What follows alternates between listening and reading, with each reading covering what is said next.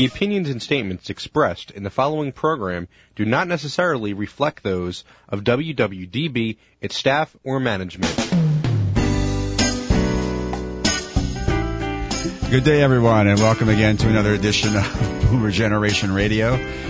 Coming to you from the beautiful, sunny, but absolutely frigid Delaware Valley in the studios of WWDB AM 860 here in Greater Philadelphia.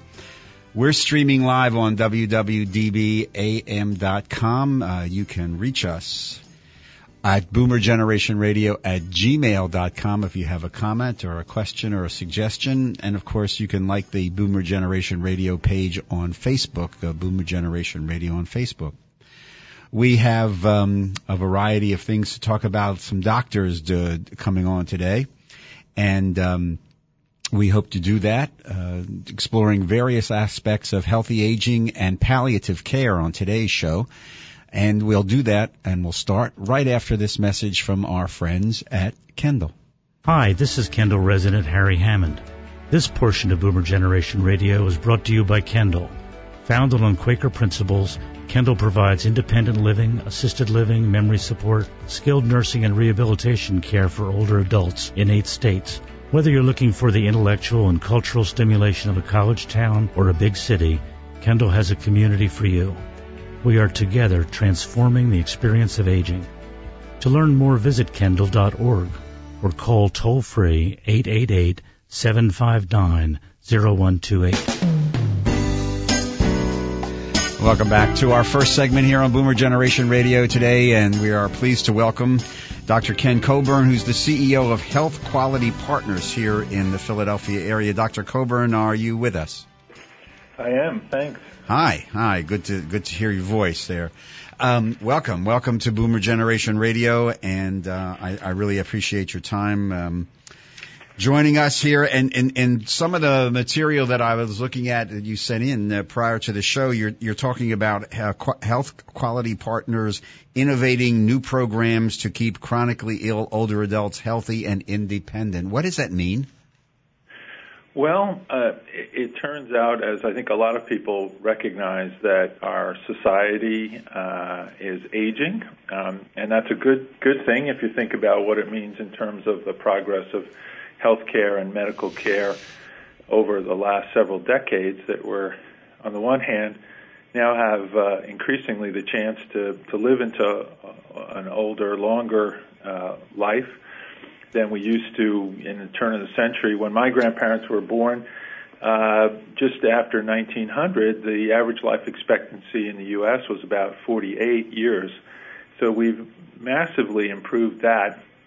But in that short period of time that we've done so, we've recognized, I think, increasingly that as people do age, as they do tend to accrue more chronic conditions like diabetes and chronic lung disease and high blood pressure and the like, that our system of care doesn't always help them do as well as we could by recognizing how those multiple conditions sometimes affect people's ability to maintain their active, independent lives and stay healthy and at a functioning level they would like. And our organization is a nonprofit committed to trying to do the research and development to try to understand what kinds of services and what kinds of support we can provide to that population to help them avoid complications from those chronic illnesses, to keep them active and healthy as they get on in years.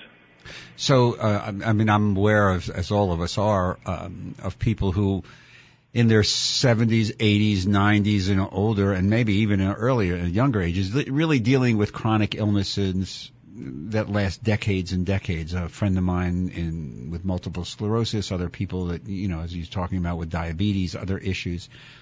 So what types of programs and support aspects does Health Quality Partners begin to talk about when they'll sit with a family and an individual?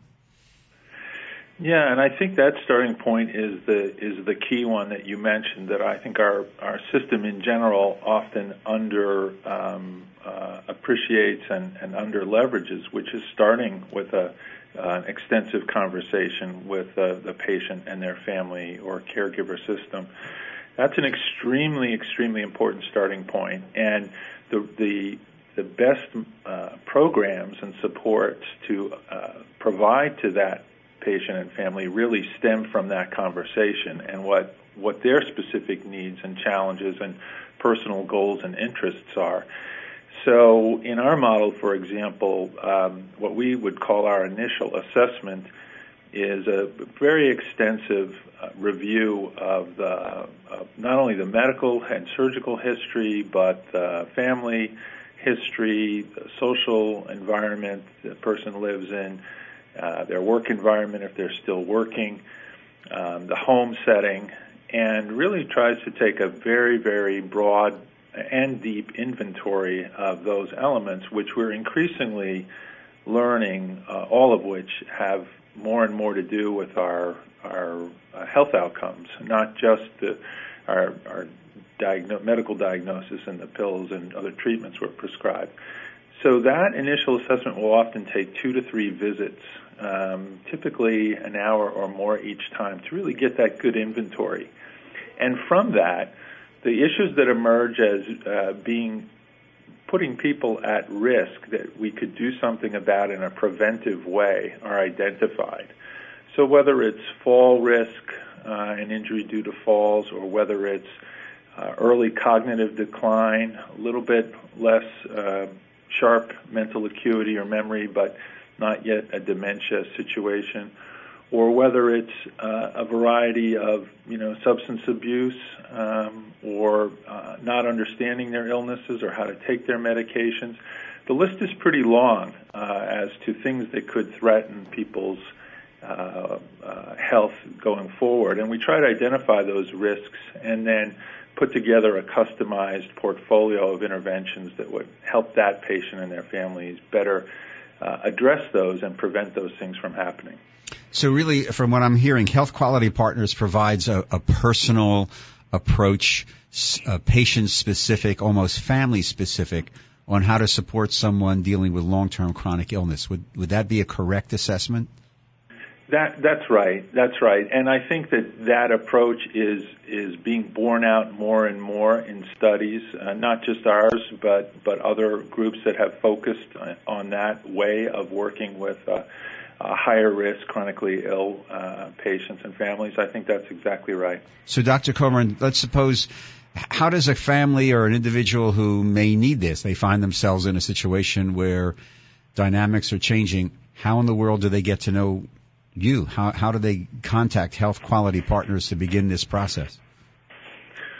Well, that's a wonderful question, and I'm a little, anguished to say, that there are not enough programs like ours, or even enough bandwidth in our own program to accommodate the very vast need that there is out there for folks who could benefit from this type of model. We are largely, as I mentioned, a nonprofit sort of research organization, and part of the reason why we're focusing on specific research opportunities around this is because we're trying our very best to produce all of the evidence and scientific data needed to continue to persuade policymakers and insurers and others who pay for health care that these kinds of models are, quote, worth it, not just in terms of the quality of life and better health outcomes, but in terms of the cost savings down the road that accrues by keeping people from needing to go to the hospital or the emergency rooms for some of these avoidable complications. That's been a very hard job. Health Quality Partners has been around for 15 years, and we're not alone in being among the folks trying to work in this area and prove to everyone's satisfaction that this is increasingly how our system should be moving. We are currently partnering with the Aetna Health Insurance Company, And for 6 years, they have been good supporters of our work and have helped to make our service available to members of their health plan who meet various risk criteria and work with family practice and general internal medicine practices in the region. And so that's a wonderful opportunity for us and our team to try to make this work available to others. And we are continuing to work with organizations like Doylestown Health, which is a very progressive community health system in Doylestown, Pennsylvania, who are looking to sponsor greater availability of this service to their patients. So we are trying to make those partnerships to allow more people a means to be able to access the service, but we still have a long way to go. We're speaking with Dr. Ken Coburn, the CEO of Health Quality Partners here in Delaware Valley. Dr. Coburn, you mentioned that and you're working with Aetna, the referrals have to meet, if I heard you correctly, certain risk criteria. So there's a threshold. Is there a threshold for a patient, a family, to get through before they access your service? Currently there is, and again, I want to emphasize that this is, sort of in the world of our healthcare delivery system, this is sort of cutting edge stuff that we're trying to advance. So those criteria could change, but right now they basically consist of being a member of the Aetna Health Plan with Medicare, being in one of the practices that are participating, and there are about 150 or so primary care practices in the region that do work with us on this, and having one of the major chronic illnesses like heart failure, diabetes, chronic lung disease, or coronary artery disease, and based on recent patterns of use of the health system, evidence that a person's starting to run into trouble, that they're starting to show up more at the emergency room or have had an admission to the hospital or things like that, that would be a marker that that person seems to especially need some extra help right now with a program like this. And right now, Health Quality Partners, your model is localized within this particular geographic area. Is that correct? Yes, we're in about 6 or 7 counties in the southeastern Pennsylvania area. So are you aware of other models like Health Quality Partners that are popping up around the country? Sure. I mean, there are a variety of well-tested models. There's a model called the GRACE model. It's GRACE that was promoted first in the Midwest. That is a geriatric-based sort of intensive model that includes a team of physicians, nurses, social workers, and others. And that model, like ours, has had strong evidence of being effective in preventing complications and avoidable outcomes of chronic illness. There aren't many that have that level of evidence that are strong. There is a very well-tested and very important transitional care model for people moving from various levels of care. And actually that model, the transitional care model, was pioneered by Dr. Mary Naylor, who's a professor of nursing down at the University of Pennsylvania here in Philadelphia.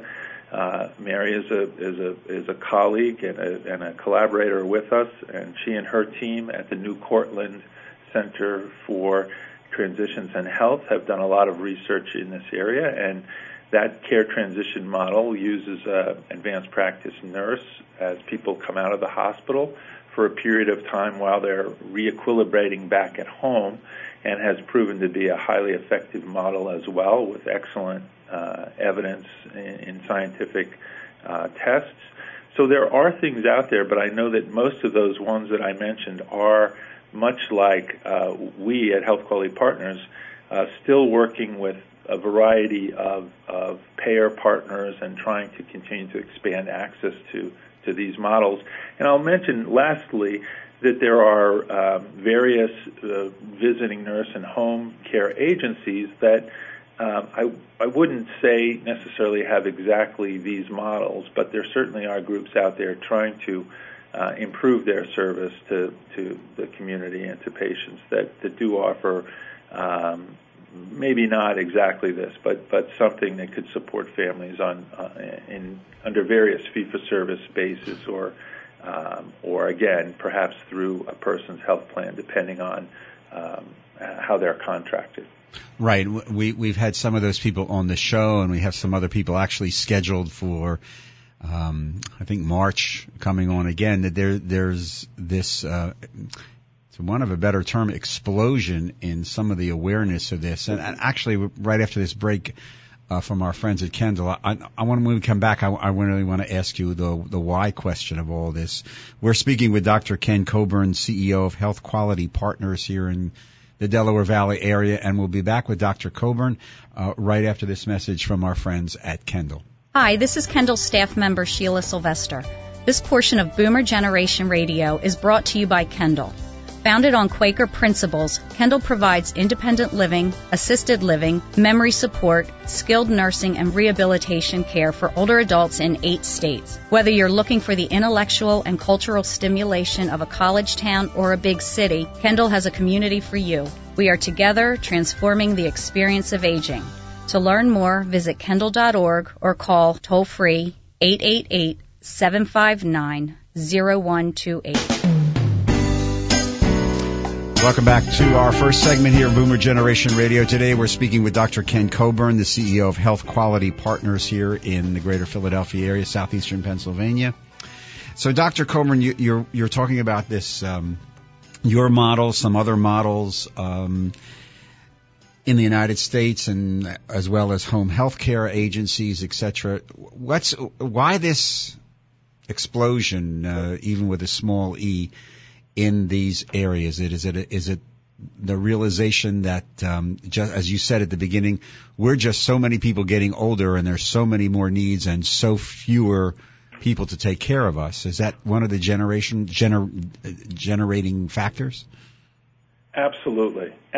I think, it's something that we realize in our own lives when we look at our own family network and look at our aging relatives, our friends and colleagues, who may have chronic conditions and are getting older.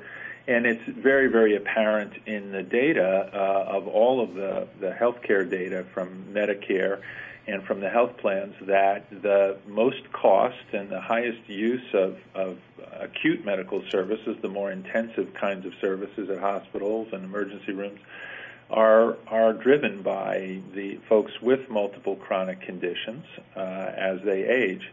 And further sort of review of that data shows that, and there is some conflict about this or some controversy about this in the what's called the health services research field. There is some controversy about how much of those episodes of intensive care at hospitals and ERs are avoidable and preventable among this population, among the older chronically ill population. But most researchers are continuing to feel that there is certainly a good chunk of them that are. Some of us, like myself, feel that there is a very significant amount of those kinds of events that are preventable and avoidable, but that we simply haven't designed the kinds of programs yet to really address those needs. And I think that, most of us also realize that when you go to a physician's office, even if you have a terrific doc or team of doctors with specialists, you spend relatively very little time in their company, with them in the offices or even in the hospital, and 99.9% of the time that you have is at home, where you're essentially trying to self-manage and continue to take care of yourself under the direction and treatment plan of your physicians, but that's often a much bigger challenge for many people than we realize. And so I think all those things that you mentioned and the ones I just ticked off are part of what's driving that explosion and recognition that we need to do a much better job in this area and offer a much more comprehensive array of services that really address the true needs people have in their homes as they're living with these conditions. One of the things you mentioned before was that you're involved in the research that surrounds all of these issues. Could you just comment kind of briefly on what what kind of research you are doing and what you're finding, especially as it relates to this growing concern of just trying to keep people out of the system, out of the hospital for as long as possible? What are you researching? How are you doing? What are you finding? Yes. So there are a number of research activities we've been involved with. Some have been demonstration projects sponsored through Medicare, through the Centers for Medicare and Medicaid Services.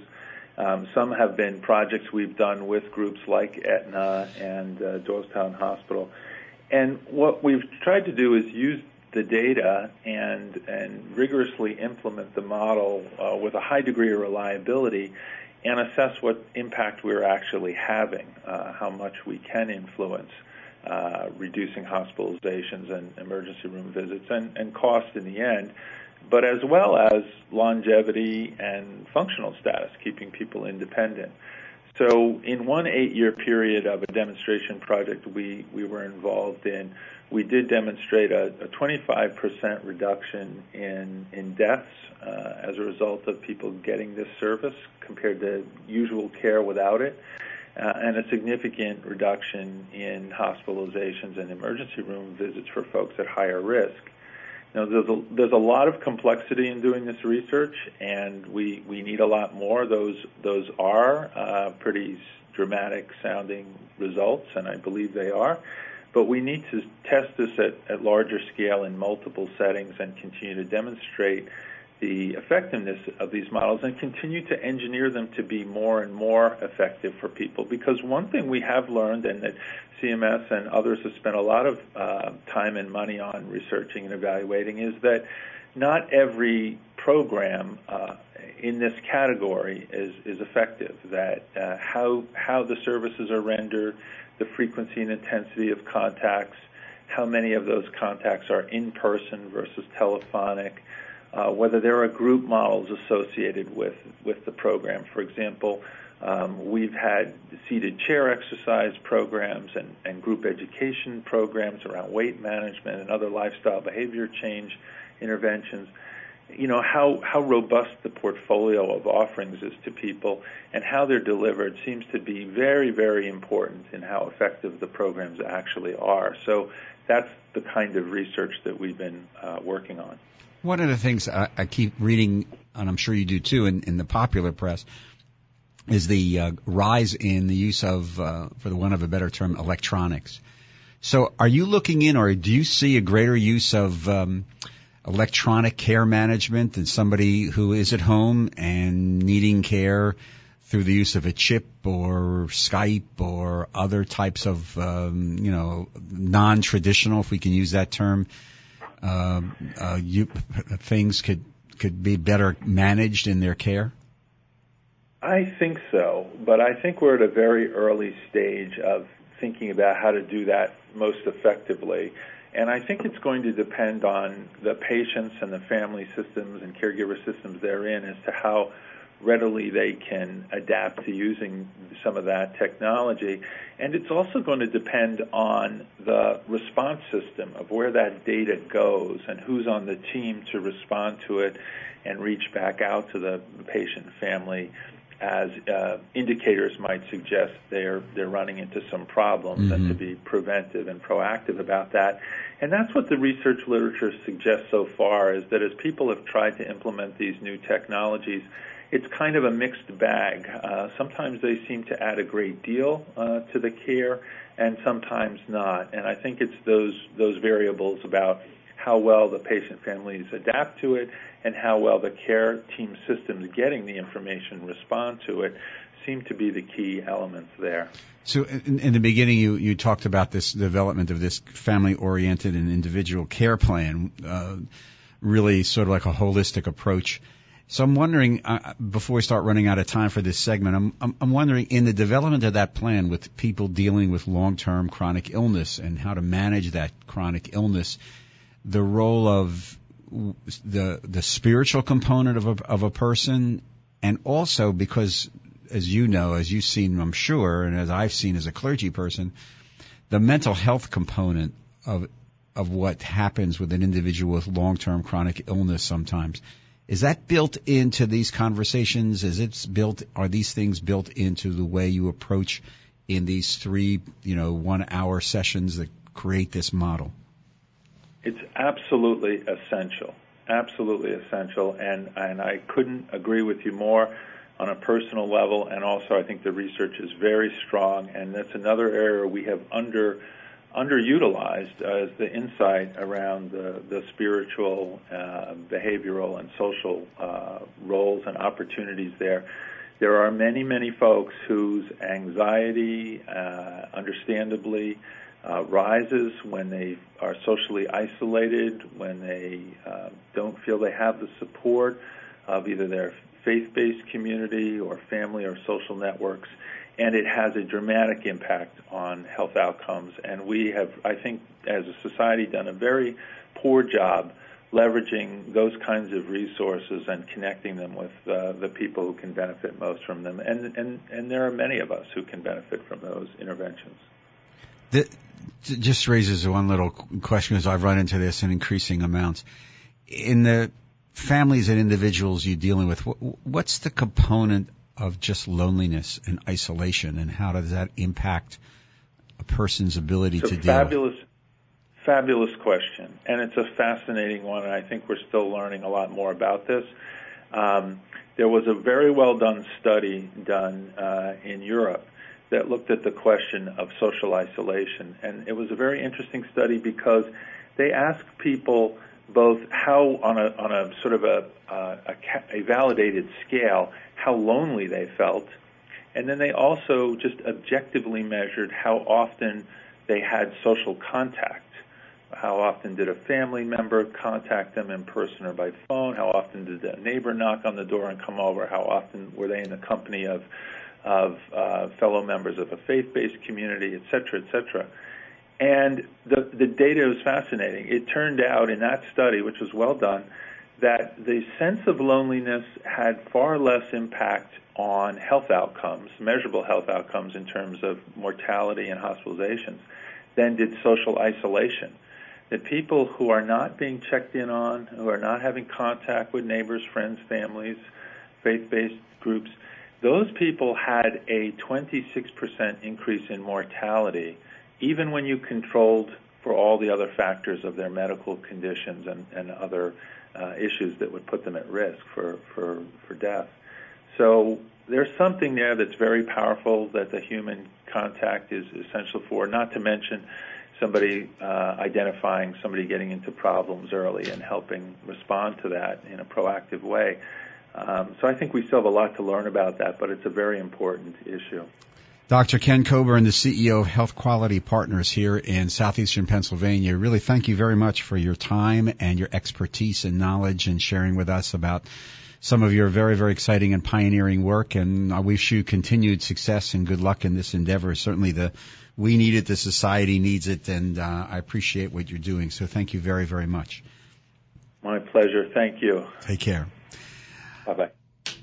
Before we move into our second segment with Dr. Michael Levy and a discussion about palliative care, speaking about another aspect of really, what Dr. Coburn was talking about as well, I want to remind you of a very good friend of the show's Peter Hecht and the Hecht Investment Group over in southern New Jersey. They're part of Janney Montgomery Scott, and they provide concierge financial consulting and planning services. Peter and his group, using a formal investment process as their foundation, make sure that you as a client receive a rapid response to all of your questions. And especially in this rather volatile financial environment, we know that there are very few needs greater than our own when it comes to this and trying to get making sense out of the ups and downs.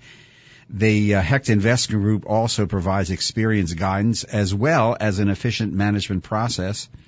And Peter and his group can assist you in connecting to the investment banking department, which specializes in assisting middle market companies achieve their strategic goals. We invite you to contact the Hecht Investment Group toll free. Their number is 855-289-2168. That's 855 289-2168, or you can visit them at the HechtInvestmentGroup.com. And the Hecht Investment Group is also on Twitter, LinkedIn, and on Facebook. And Janney Montgomery Scott is a member of the New York Stock Exchange, FINRA, and the SIPC. And to take us to our second segment, and Dr. Levy, let's go back to a little Joni Mitchell. And this is another one of her sort of like greatest hits album, CD, song. See if you remember this one.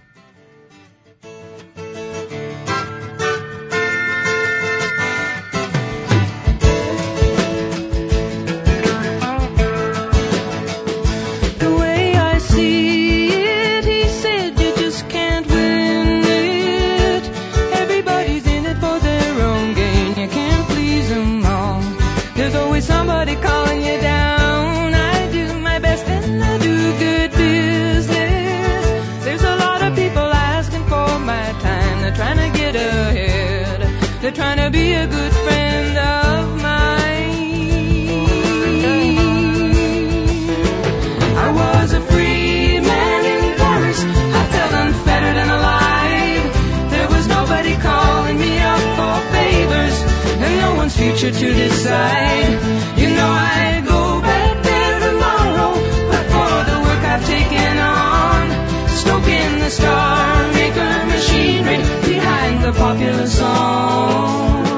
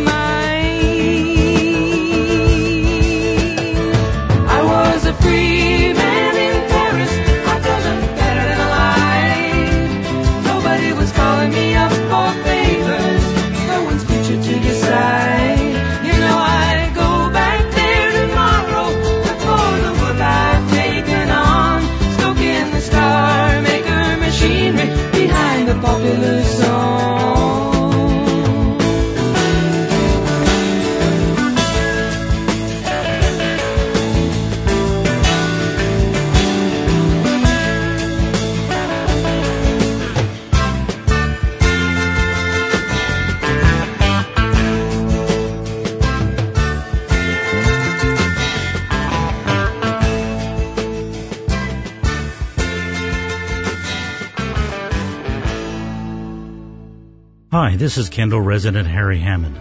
This portion of Boomer Generation Radio is brought to you by Kendall Outreach.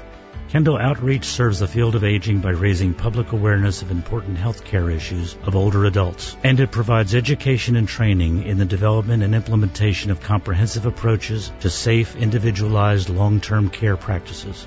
Kendall Outreach has been sharing Kendall's approaches to quality care with consumers, advocates, providers, government agencies, and related organizations since 1989. To learn more, visit kendalloutreach.org. Welcome back to our second segment of today's edition of Boomer Generation Radio, and we are pleased to welcome to the microphone Dr. Michael Levy, the immediate past chair for palliative care here at Fox Chase Cancer Center here in the greater Philadelphia area. Dr. Levy, welcome to Boomer Generation Radio. Good morning. Thanks for being invited. How are you? I'm good, thank you. Good.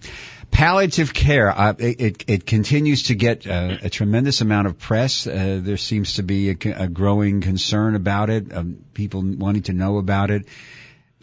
For those of us who are lay people, tell me real fast, give me a basic definition of what palliative care is, Dr. Levy. The simplest definition is pain focused on improvement of quality of care. Another way to look at it, it's kind of what we did in the before World War one. And all we could do is be with patients, talk with them, and try to get them better if we could, but always focus on comfort. So this is when you comfort care, and would that be a correct making someone comfortable?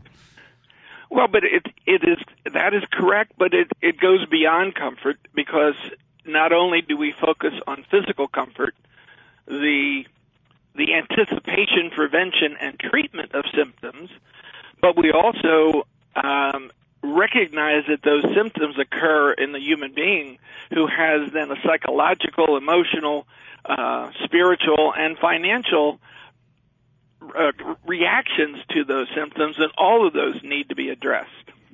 Okay, so the popular understanding is, as I think you alluded to, is this is pain management. Is that correct?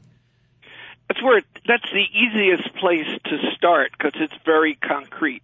Okay, well, let me start with the easiest. I grew up in Mount Airy in Philly, so we have to keep it real simple. So the pain. So, but the level of. Well, I'll ask it another way.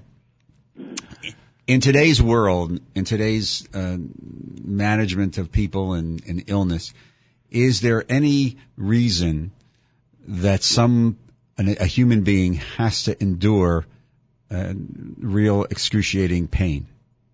No. And we have the tools, the medicines, the interventions, and the psychological and physical therapies to be able to make pain manageable, if not minimal, in almost all patients.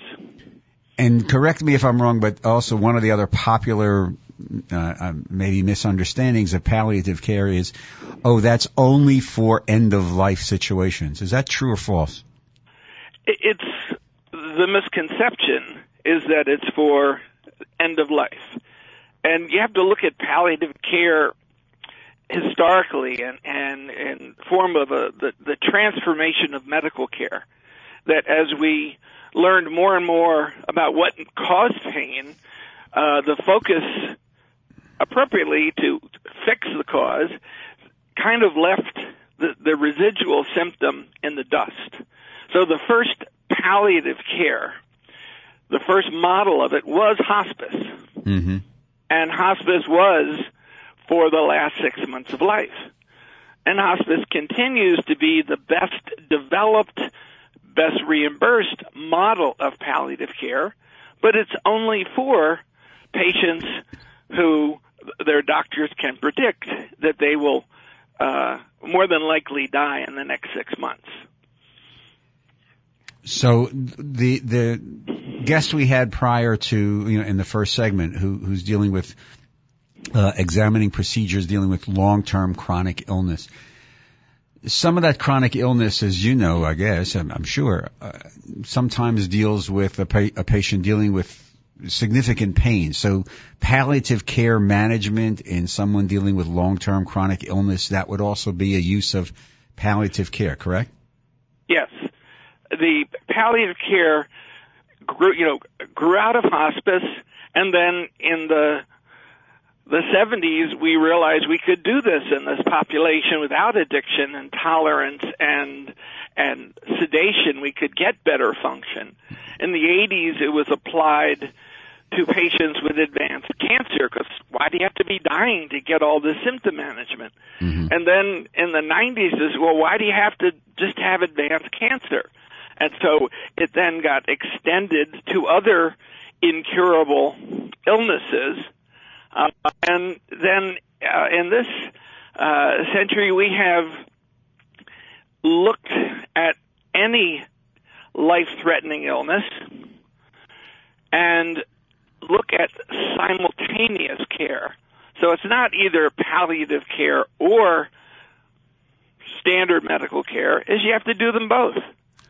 And so it no longer has to have a limited prognosis, although given the limits of our workforce, that's still where it primarily focuses. When you mean limits of our workforces, is that another way of saying there aren't enough qualified palliative care specialists in the United States? Right. We expect there'll be about, in 2020, there'll be maybe 5,000 too few certified board specialists in palliative care. Wow. So we're expanding that workforce by increasing training, and we're making wonderful use of nurse practitioners. So talk to me about it. So nurse practitioners are also being trained as palliative care specialists, so they could be part of the team, correct? Right. Well, the whole team, and that's the other aspect of palliative care, it's not just a doctor or a nurse. It's an interdisciplinary team that has a doctor, nurse, social worker, chaplain, volunteers, and to extend the limited number of physicians, nurse practitioners can be, who can write prescriptions in most states, have been incorporated, just like they've been incorporated in primary care and in urgent care centers, that they can handle the basic level, and as they get more experience, even complex palliative care issues. So, Dr. Levy, talk to me. You mentioned this palliative care team. So you had all this experience over at Fox Chase and the Cancer Center. Talk to me about how this team is put together, and because I would venture to say that a lot of people really are not aware that, you know, that this team or holistic approach exists in many situations. They'll say, well, there's a palliative care doctor who comes in, or she comes in and prescribes, and, you know, that's it. But this team approach, is this a relatively new phenomenon, and how did they interact with each other? Well, the team, again, grew out of the hospice model. There is an oncology team as well without palliative care. Almost all good medicine is done by a team. I think what's unique in hospice and in palliative care, it's that it's interdisciplinary, not multidisciplinary, meaning you're not seeing 5 different consultants in 5 different buildings. You're seeing a variety of people who all have a basic sense of what your goals and expectations are and problems.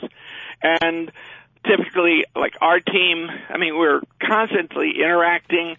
We have at least one formal meeting a week where we go over complicated patients and make sure that there is a care plan that everyone agrees to and follows. Would that care plan include, because this came up again with Dr. Coburn in the first session, would that care plan also include consultations with the family? The patient and family are the focus of care. You can't do palliative care well without involving the family. And even in the patient who is inappropriately trying to protect their family in what we call the conspiracy of silence, our goal becomes to bring everybody in the same room and let them all hear the same information and ask questions. Then you have common goals and expectations instead of an isolated patient. So, and how often has a family, when they're confronted with some of these issues and realities and decision making, how difficult is it for a family who may not have any medical knowledge at all and just sees their loved one, you know, in pain and dealing with a low quality of life?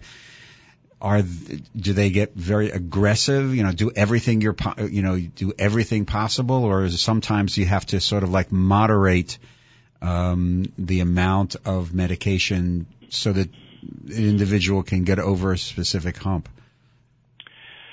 Well, I think that in a community hospital, often it would be the primary care nurse who connects with the family and gets a sense of things could be better and might request a palliative care consultation.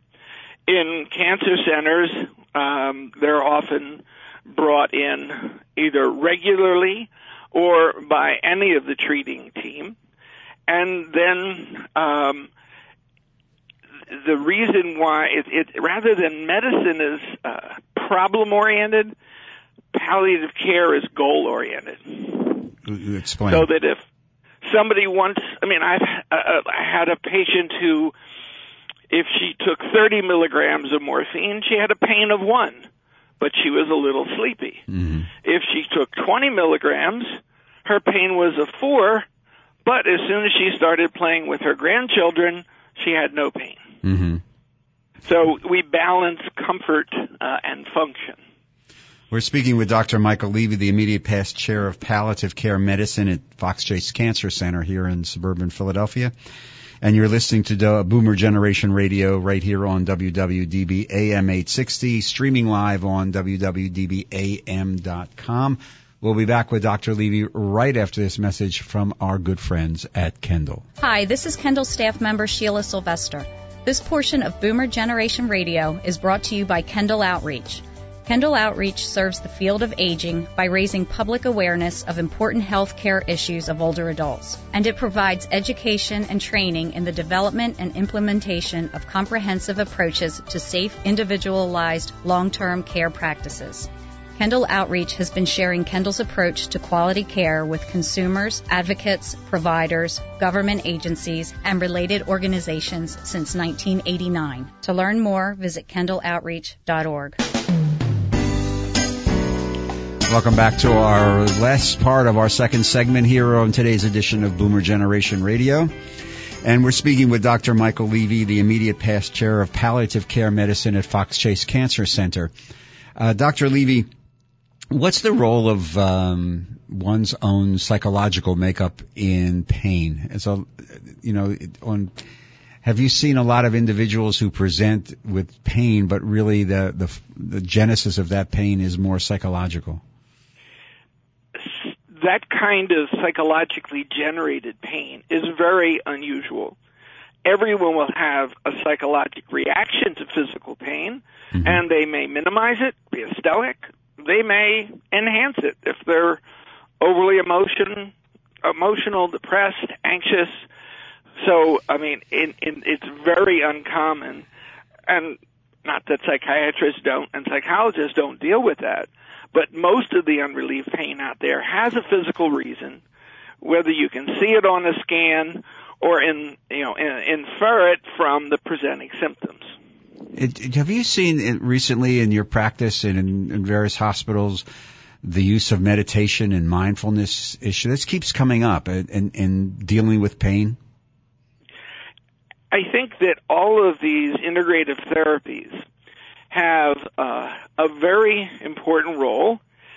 They have to be tuned to the patient. The mm-hmm. patient has to be able to focus, be interested in it.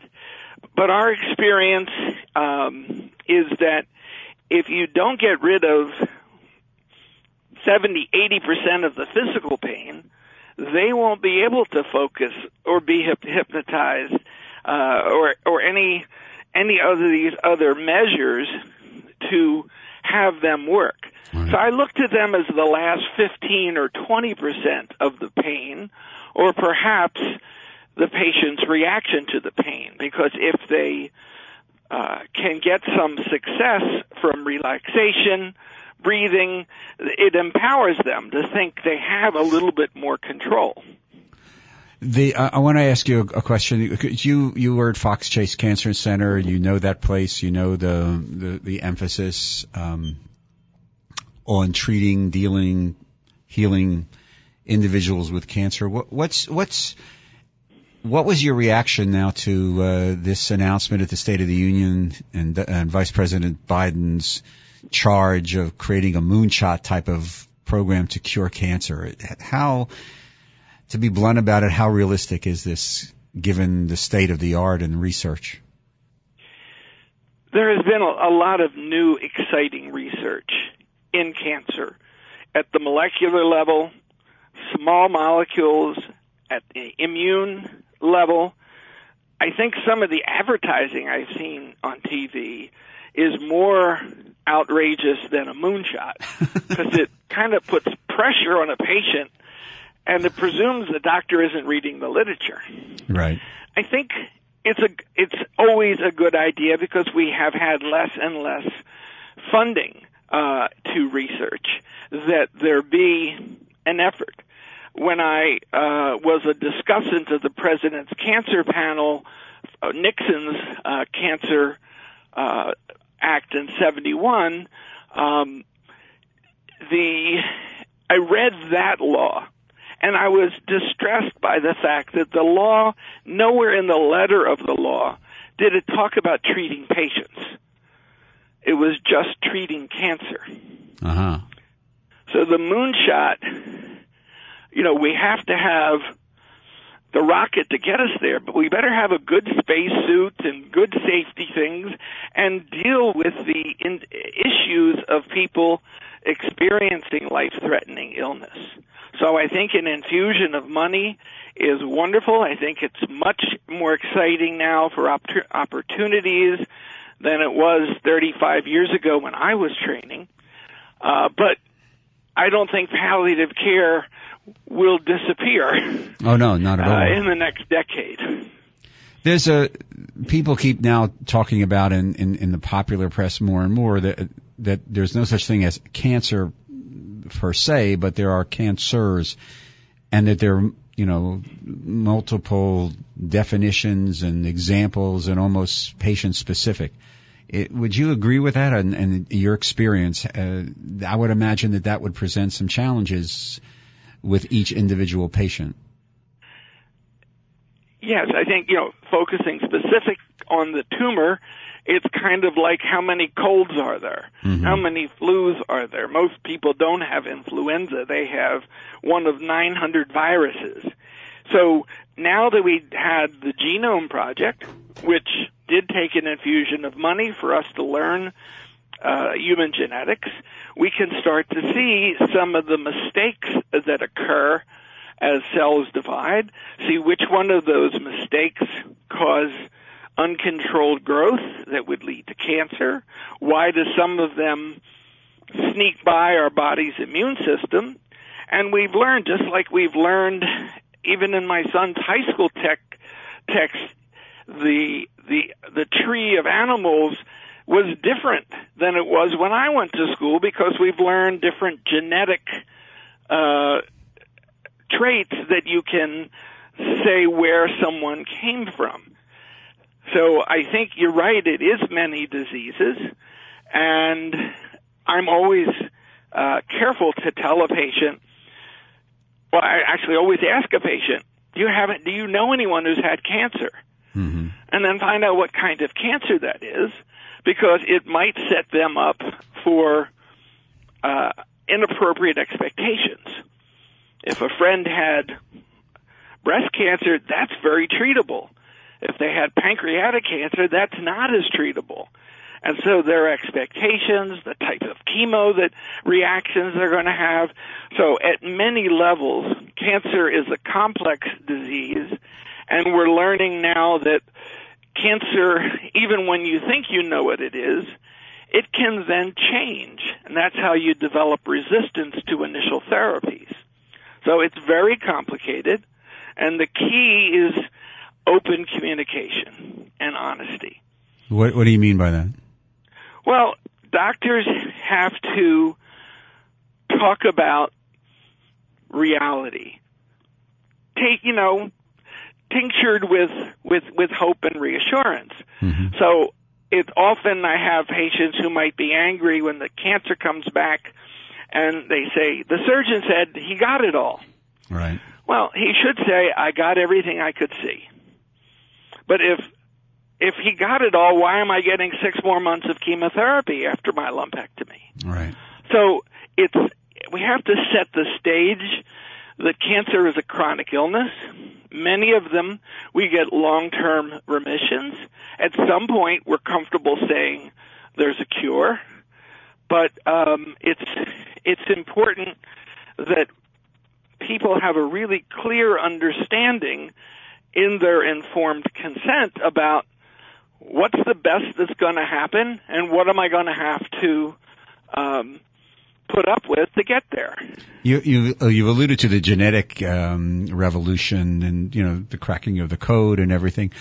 In your experience as a palliative care physician, in layman's terms, because obviously I'm not a medical doctor, is there some type in individuals a genetic proclivity for pain or a proclivity sometimes for less pain in their genetic structure? Is that too simplistic of a statement, or is it totally off the chart? Or have you experienced people's, I guess, pain level? I can handle more or handle less. My experience that most of it is personality rather than biology. Really? But we know that there's an interaction of female hormones and pain medicines and hormones. So women in general have a lower tolerance to pain. There are certain genetic disorders that people are very sensitive to pain. There's a life-threatening disorder where they don't feel any pain, and therefore they keep bumping around the world until they die because the pain doesn't warn them that they shouldn't do things. So I think the genetics is right now much more important in cancer care. Genetics does affect some of the other medicines that we use for pain, not just the opiates. And we're starting to look at prediction of what medicine might work for one patient and not another. But my sense is that though you see that palliative care, this is really the beginning, unless I'm mishearing you, of an explosion or an expansion of knowledge and use of palliative care treatment and comfort care for a wide variety of illnesses and people on life stages. And this is sort of like the beginning of this revolution. Would I be correct in that? Well, it's a delayed revolution for two reasons. One, because of all the potential side effects of pain medicines and old medical teaching that you needed the pain to treat the disease. Not every physician is as aggressive in treating the pain. They have the expectation, if I get rid of the tumor, they won't have any more pain. Mm-hmm. Many physicians really want to dedicate their careers to cancer research, and the patients go to them for the latest therapy. Right. So we are teaching physicians the importance of simultaneous palliative care. It's patient family-centered care. And we're also, and most important thing about shows like this, people have to be their own advocates. You just had sponsors who talked about nursing homes and investments. So it's not like we don't plan for the future. The problem is we don't plan for the last year or two. Right. There less than a quarter of Americans have living wills. And I think that it's important that people talk about this from their primary physician, but also from their family and friends. We need to create a consumer demand for it. Then we will have the revolution. Well, thank you, Dr. Levy, and especially that last point about advocacy and personal advocacy. Listen, we thank you very much, Dr. Michael Levy, immediate past chair of palliative care medicine at Fox Chase Cancer Center. Thank you for lots of information. Continue good luck. Say hello to the family for me, and to all of you, take care. Have a great week. Stay warm, and we'll see you next week on another edition of Boomer Generation Radio here on WWDB AM 860 in Philadelphia.